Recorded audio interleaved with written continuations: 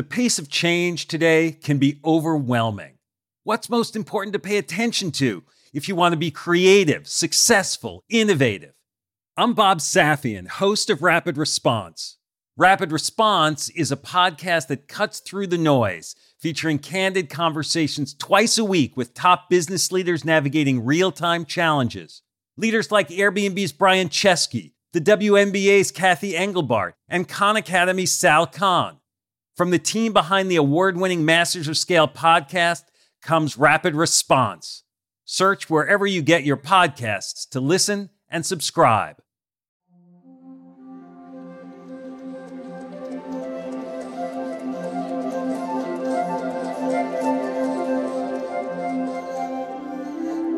The cooking smoke settles over the little adobe stove in the kitchen of Dr. Plaza's gardener.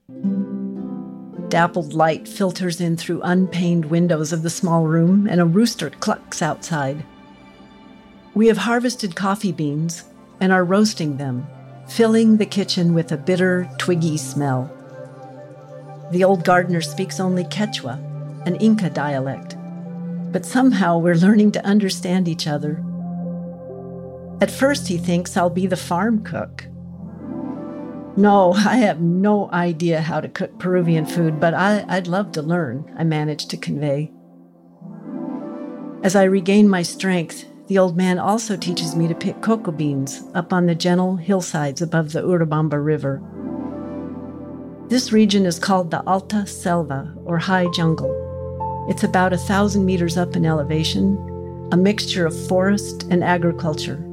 In addition to coffee, the villagers grow many kinds of citrus and bananas and avocados, mangoes, and the yucca root they eat as a staple.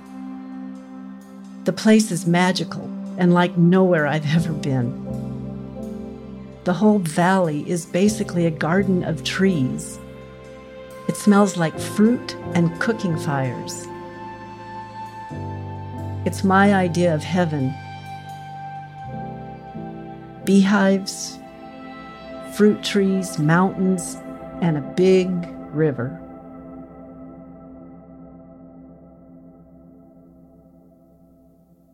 If the world manages to keep spinning a while longer, a chunk of our gratitude will surely be due to Dr. Marla Spivak.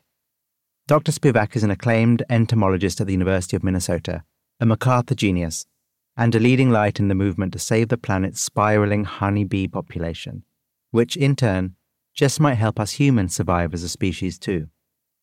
In today's meditative story, Dr. Spivak shares the circuitous and at times terrifying path that led to where she is today. How are our lives pollinated at various points, with the insight and experience we need? How do we take those and somehow construct a life that makes sense? In this series, we combine immersive first-person stories and breathtaking music with the science-backed benefits of mindfulness practice. From Wait What, this is Meditative Story. I'm Rohan, and I'll be your guide.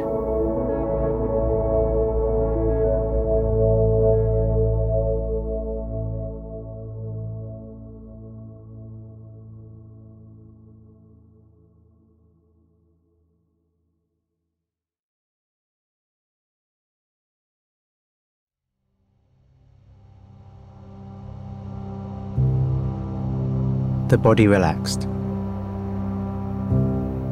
The body breathing. Your senses open. Your mind open. Meeting the world.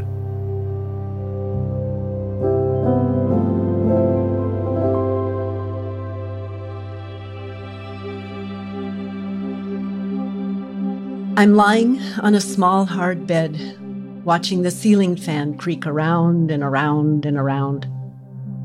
The small hotel room is hot and stuffy, closing in. I'm very ill. I'm alone in a small town at the foot of the Andes in Peru. Outside my window, the swift Urubamba River churns, filling the air with moisture. Just months ago, I was traveling happily with a friend through Paraguay and then Bolivia on the backs of trucks. Low subtropical forests, giving way to thick jungle.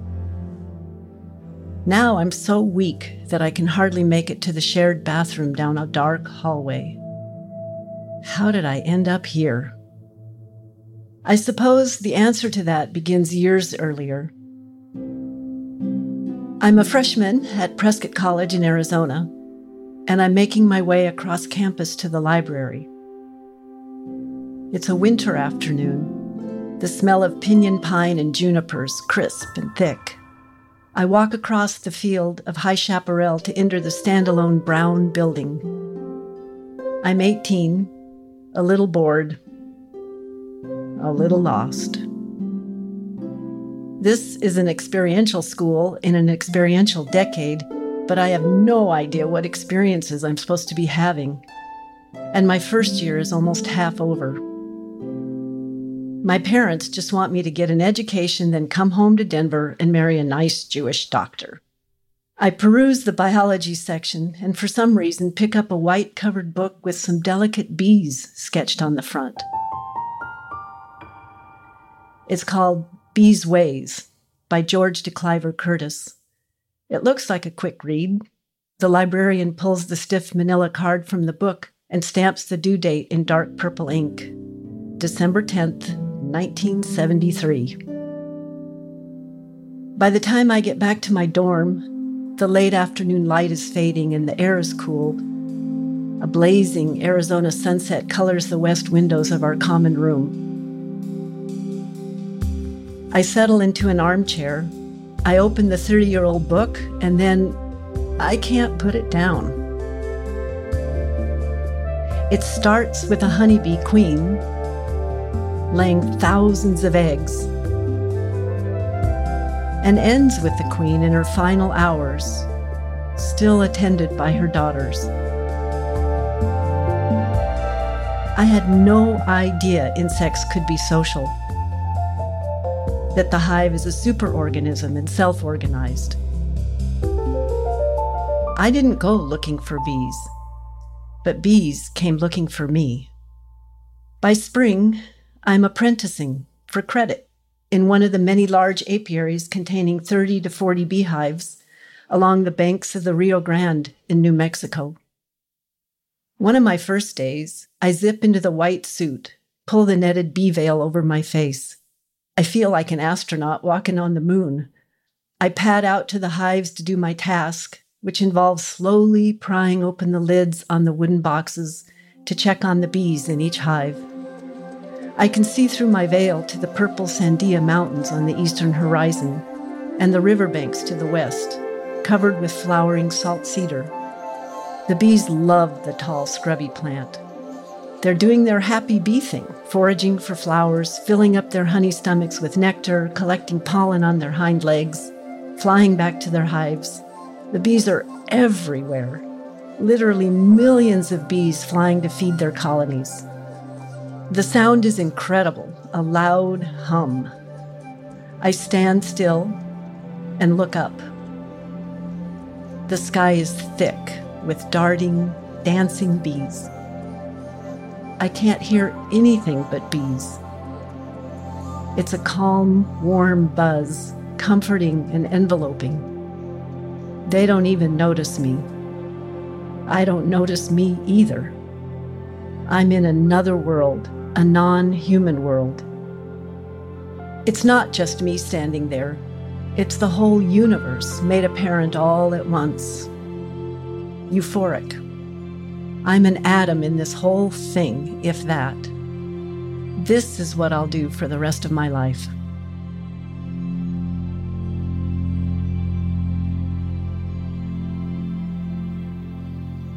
Let's stand here with Marla too, ourselves mere atoms. Hear the buzz. Take in the intensity of scent and sight. 360-degree fragrance.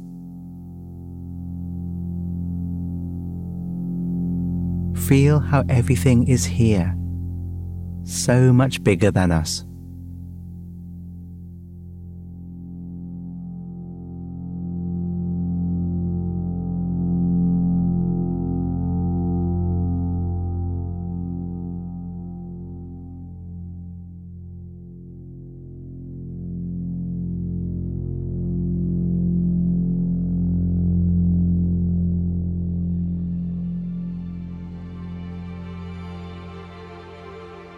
I hear the calm buzz again when I move to Arcata, California. I'm finishing my degree at Humboldt State. It's been a hard year. I endured a sexual assault. I survived, but I'm not myself. I'm going through the motions of schoolwork. I'm living with a beekeeping family in the redwood forests along the Mad River. I feel safe near the solid ancient trees and around the hives sitting on rich, muddy soil. I gather the family's milk cows every evening and bring them in to be milked, and I help with the bees, or I try to. I'm not a very good beekeeper. One day I open up one of the colonies and I get stung so many times I end up in the hospital. I have a lot to learn about them, like the miraculous alchemy of how they turn floral nectar to honey. By collecting pollen, they pollinate most of the fruits and vegetables we eat. I love how the bees inside and outside their hive are self-organized, that there's no one in charge, not even the queen. They're all acting independently, but also in concert and collectively. I admire them, their instincts, their community. That same year, a friend brings me to an Aikido class in downtown Arcata. The dojo is a softly lit room with nut brown walls and light-colored canvas mats. At the front of the room sits an altar, decorated with flowers and crossed wooden swords. I'm completely struck by how calm the space feels. Some people are dressed in flowing black hakamas. I'm wearing sweatpants. We start with the stretching and breathing, and then we practice some moves. We learn how to fall and roll. We hold each other's wrists, and slowly, I learn the choreography. The art is about giving and receiving, breathing in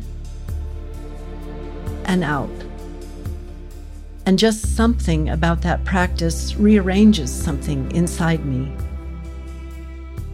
I've been absent from myself, and suddenly I'm back in my body. I learn that Aikido is about the inner relationship of coordinated movement.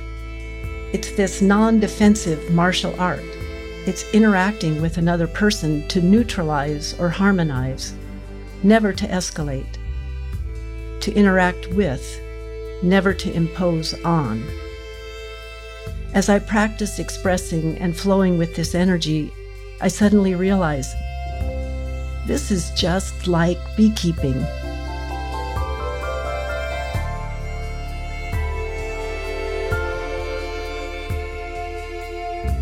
Beekeeping requires focus, awareness, and calm, and making sure your movements are smooth. You must understand what the whole beehive is doing and its growth relative to the season, to the flowers.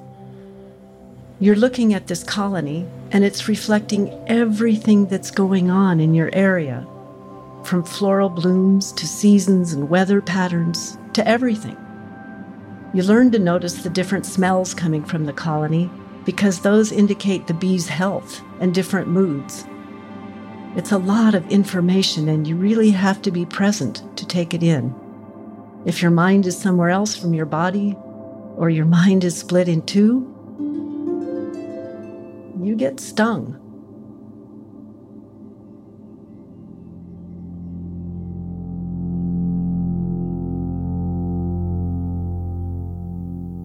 Let's not get stung. Ground your mind in your body, wherever feels most natural right now. Mind-body connected. Body-mind connected.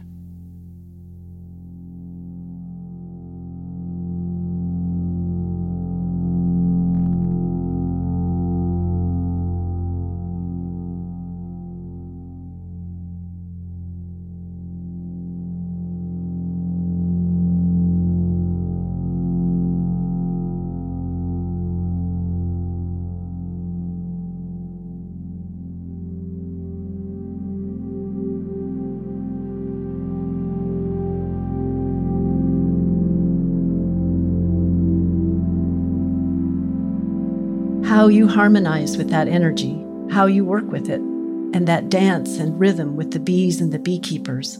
That's the whole thing. And now I'm on this small, hard bed in Peru, watching that ceiling fan creak round and around, the Urubamba River roaring dully below my window. My illness? Intestinal parasites. I'd come to South America after college, to an international bee research conference in Florianopolis, Brazil.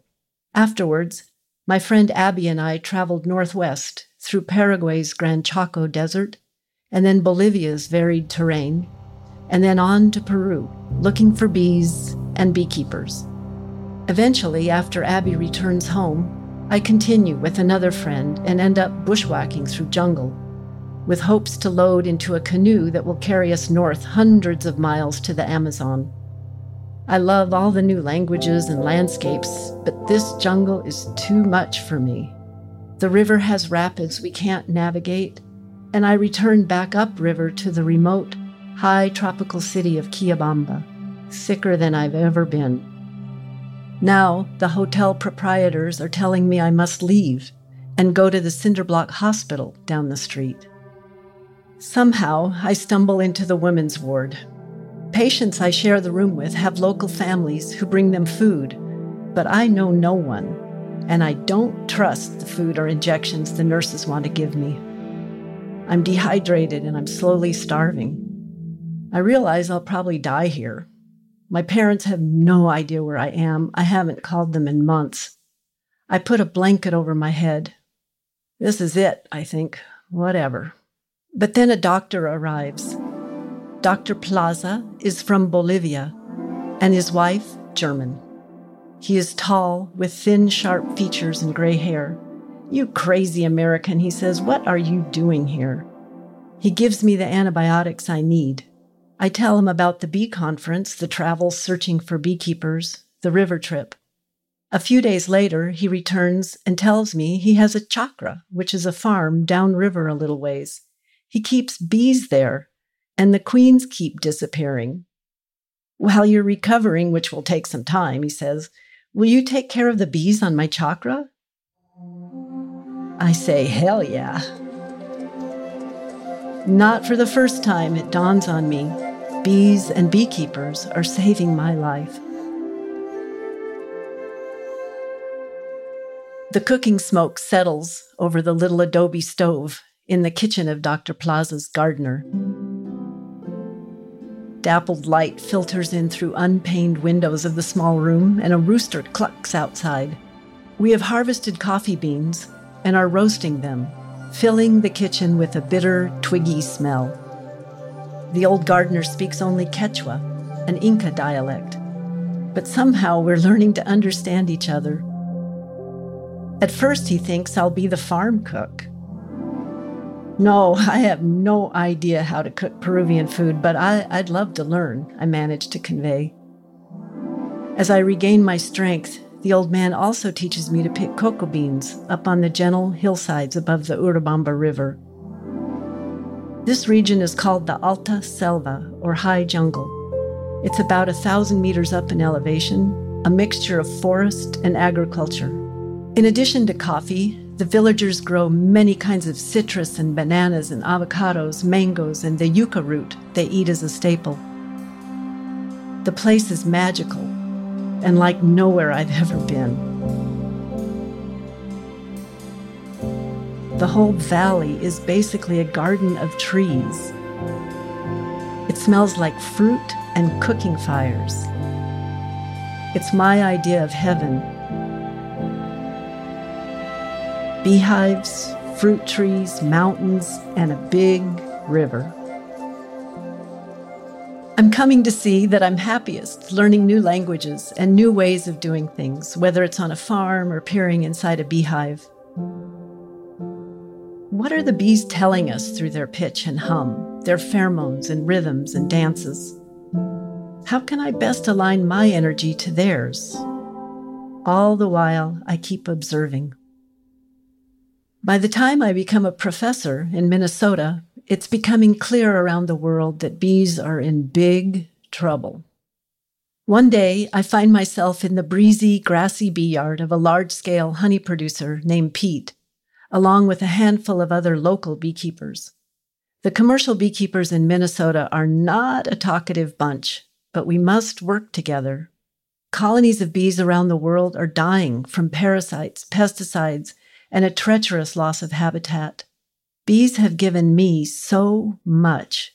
Now I'm in a position to perhaps help them. The lessons of the dojo come back. Neutralize or harmonize. Never impose. How can I help the bees be whole again? I need these men to help me test the new queens I'm breeding in my lab. The bees have a genetic trait, hygienic behavior, which helps them fend off parasitic mites and diseases. But these guys aren't sure what to make of me or my queens. I want them to compare the honey production from their queens to the honey production from my queens. So here we are, dressed in our thick, wrinkled bee suits. We start lifting the honey boxes on top of the hives. One of the beekeepers is a tall man, quite strong. When I lift the first one, I say, "This one's heavy. What do you think?" And he lifts it like it's a shoebox. "Light," he says. And I start laughing in admiration. Our standards are completely different, but we are starting to connect with each other through our bee veils. The beekeepers can see that I am one of them, a beekeeper. And we all grin at each other. The data we collect that day is useless, but the laughter and our shared caring for these insects, that's not. An image pops into my head, a possibility anyway. Individual members of a vast universe, miraculously working together in concert, accomplishing something far larger than themselves. It's just what the bees have been showing me all along.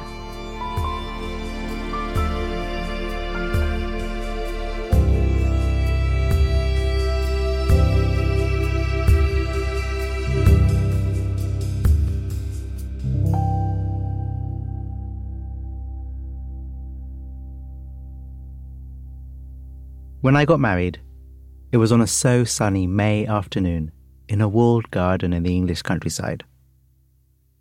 As part of the ceremony, my mother-in-law did one of the readings. It was a poem about bees, from the wonderful Carol Ann Duffy's 2011 collection simply called The Bees. And the poem itself was called Virgil's Bees, the closing line of which is with me now. In pear trees, plum trees, bees are the batteries of orchards, gardens. Guard them. It's now, thankfully, well known how important bees are to everything. So let's do a meditation in honor of bees and of everything. You could call it an interdependence meditation. Interdependence is arguably the most important idea in the mindfulness tradition. The idea that nothing, or more accurately, no thing, exists independently of anything else. If this, then that. So, sit, lie, or walk comfortably, inviting mind and body together, not fragmented, not two, not one.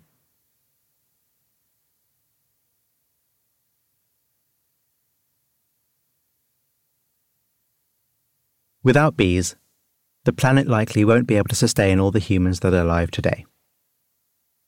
Without them, we could not be here in this moment. Interdependence. And in the middle of it, Mala, a speck in a broader cosmos. We can see this interdependence everywhere in our lives. If we look at a child, it's easy to see their parents, their grandparents in them, the way they look, the way they act, the things they say. We are all a continuation. The people in our lives are within us. When we walk and talk, they walk and talk as well. Looking inside, we can be in touch with everyone who has gone before. We do not exist independently. We inter-are.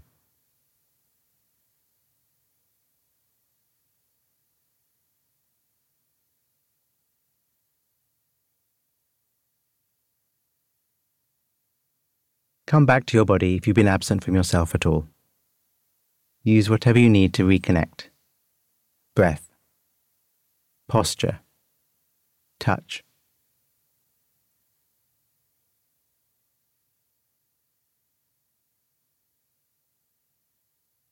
Everything relies on everything else in the universe in order to manifest, whether a star, a cloud, a flower, a tree, a bee, a you, a me.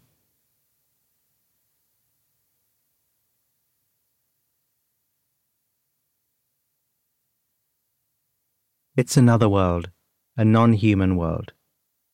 The whole universe is here in everything, apparent all at once. Us, just atoms. Central, but not. Can you tune into this interdependence? The air we're breathing in that energizes us has passed through countless other beings. Our bodies, stardust.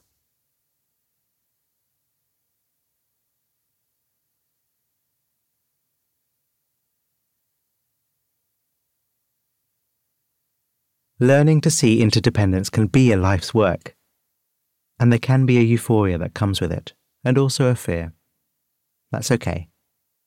Being everything and nothing is a lot.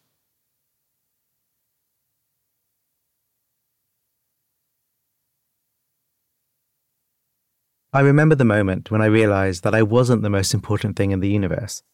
It was scary, but more than that, it was the greatest relief. It didn't all have to be about me.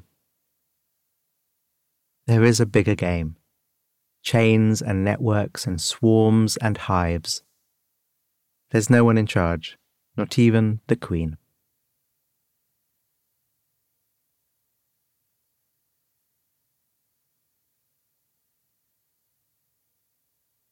There's a hugely important Vietnamese Zen teacher called Thich Nhat Hanh, whose main teaching is about interdependence. But he doesn't call it that.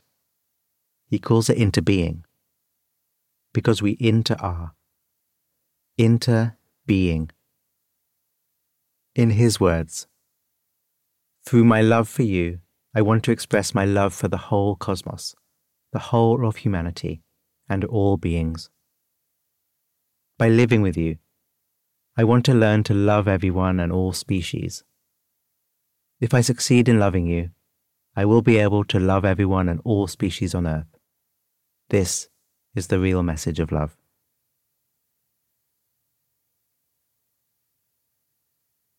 How you harmonize with that energy, how you work with it, and that dance and rhythm with the bees and the beekeepers, that's the whole thing.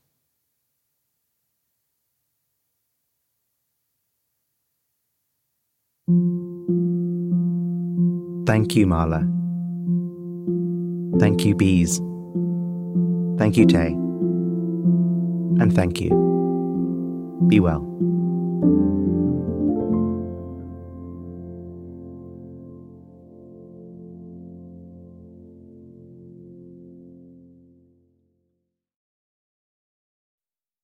On behalf of the team at Meditative Story, thank you for spending time with us today.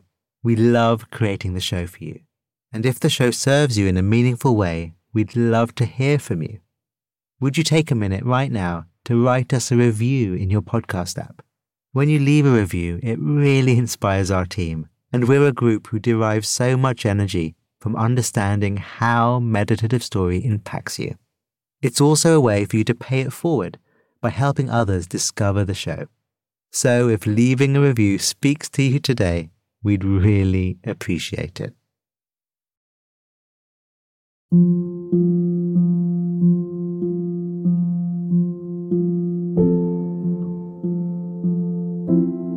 Meditative Story is a Wait What original.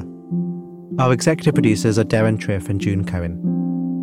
The series is produced by Dorothy Abrams. Original music and sound design by Ryan Halliday.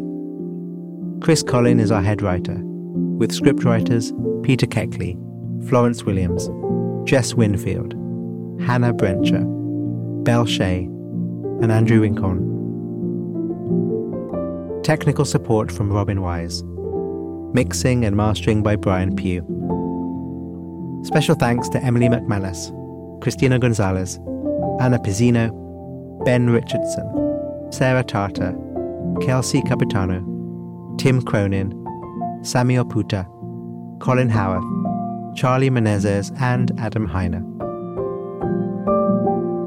And I'm Rohan Gunatilaka, creator of the Buddhify meditation app and your host. Visit meditativestory.com to find the transcript for this episode.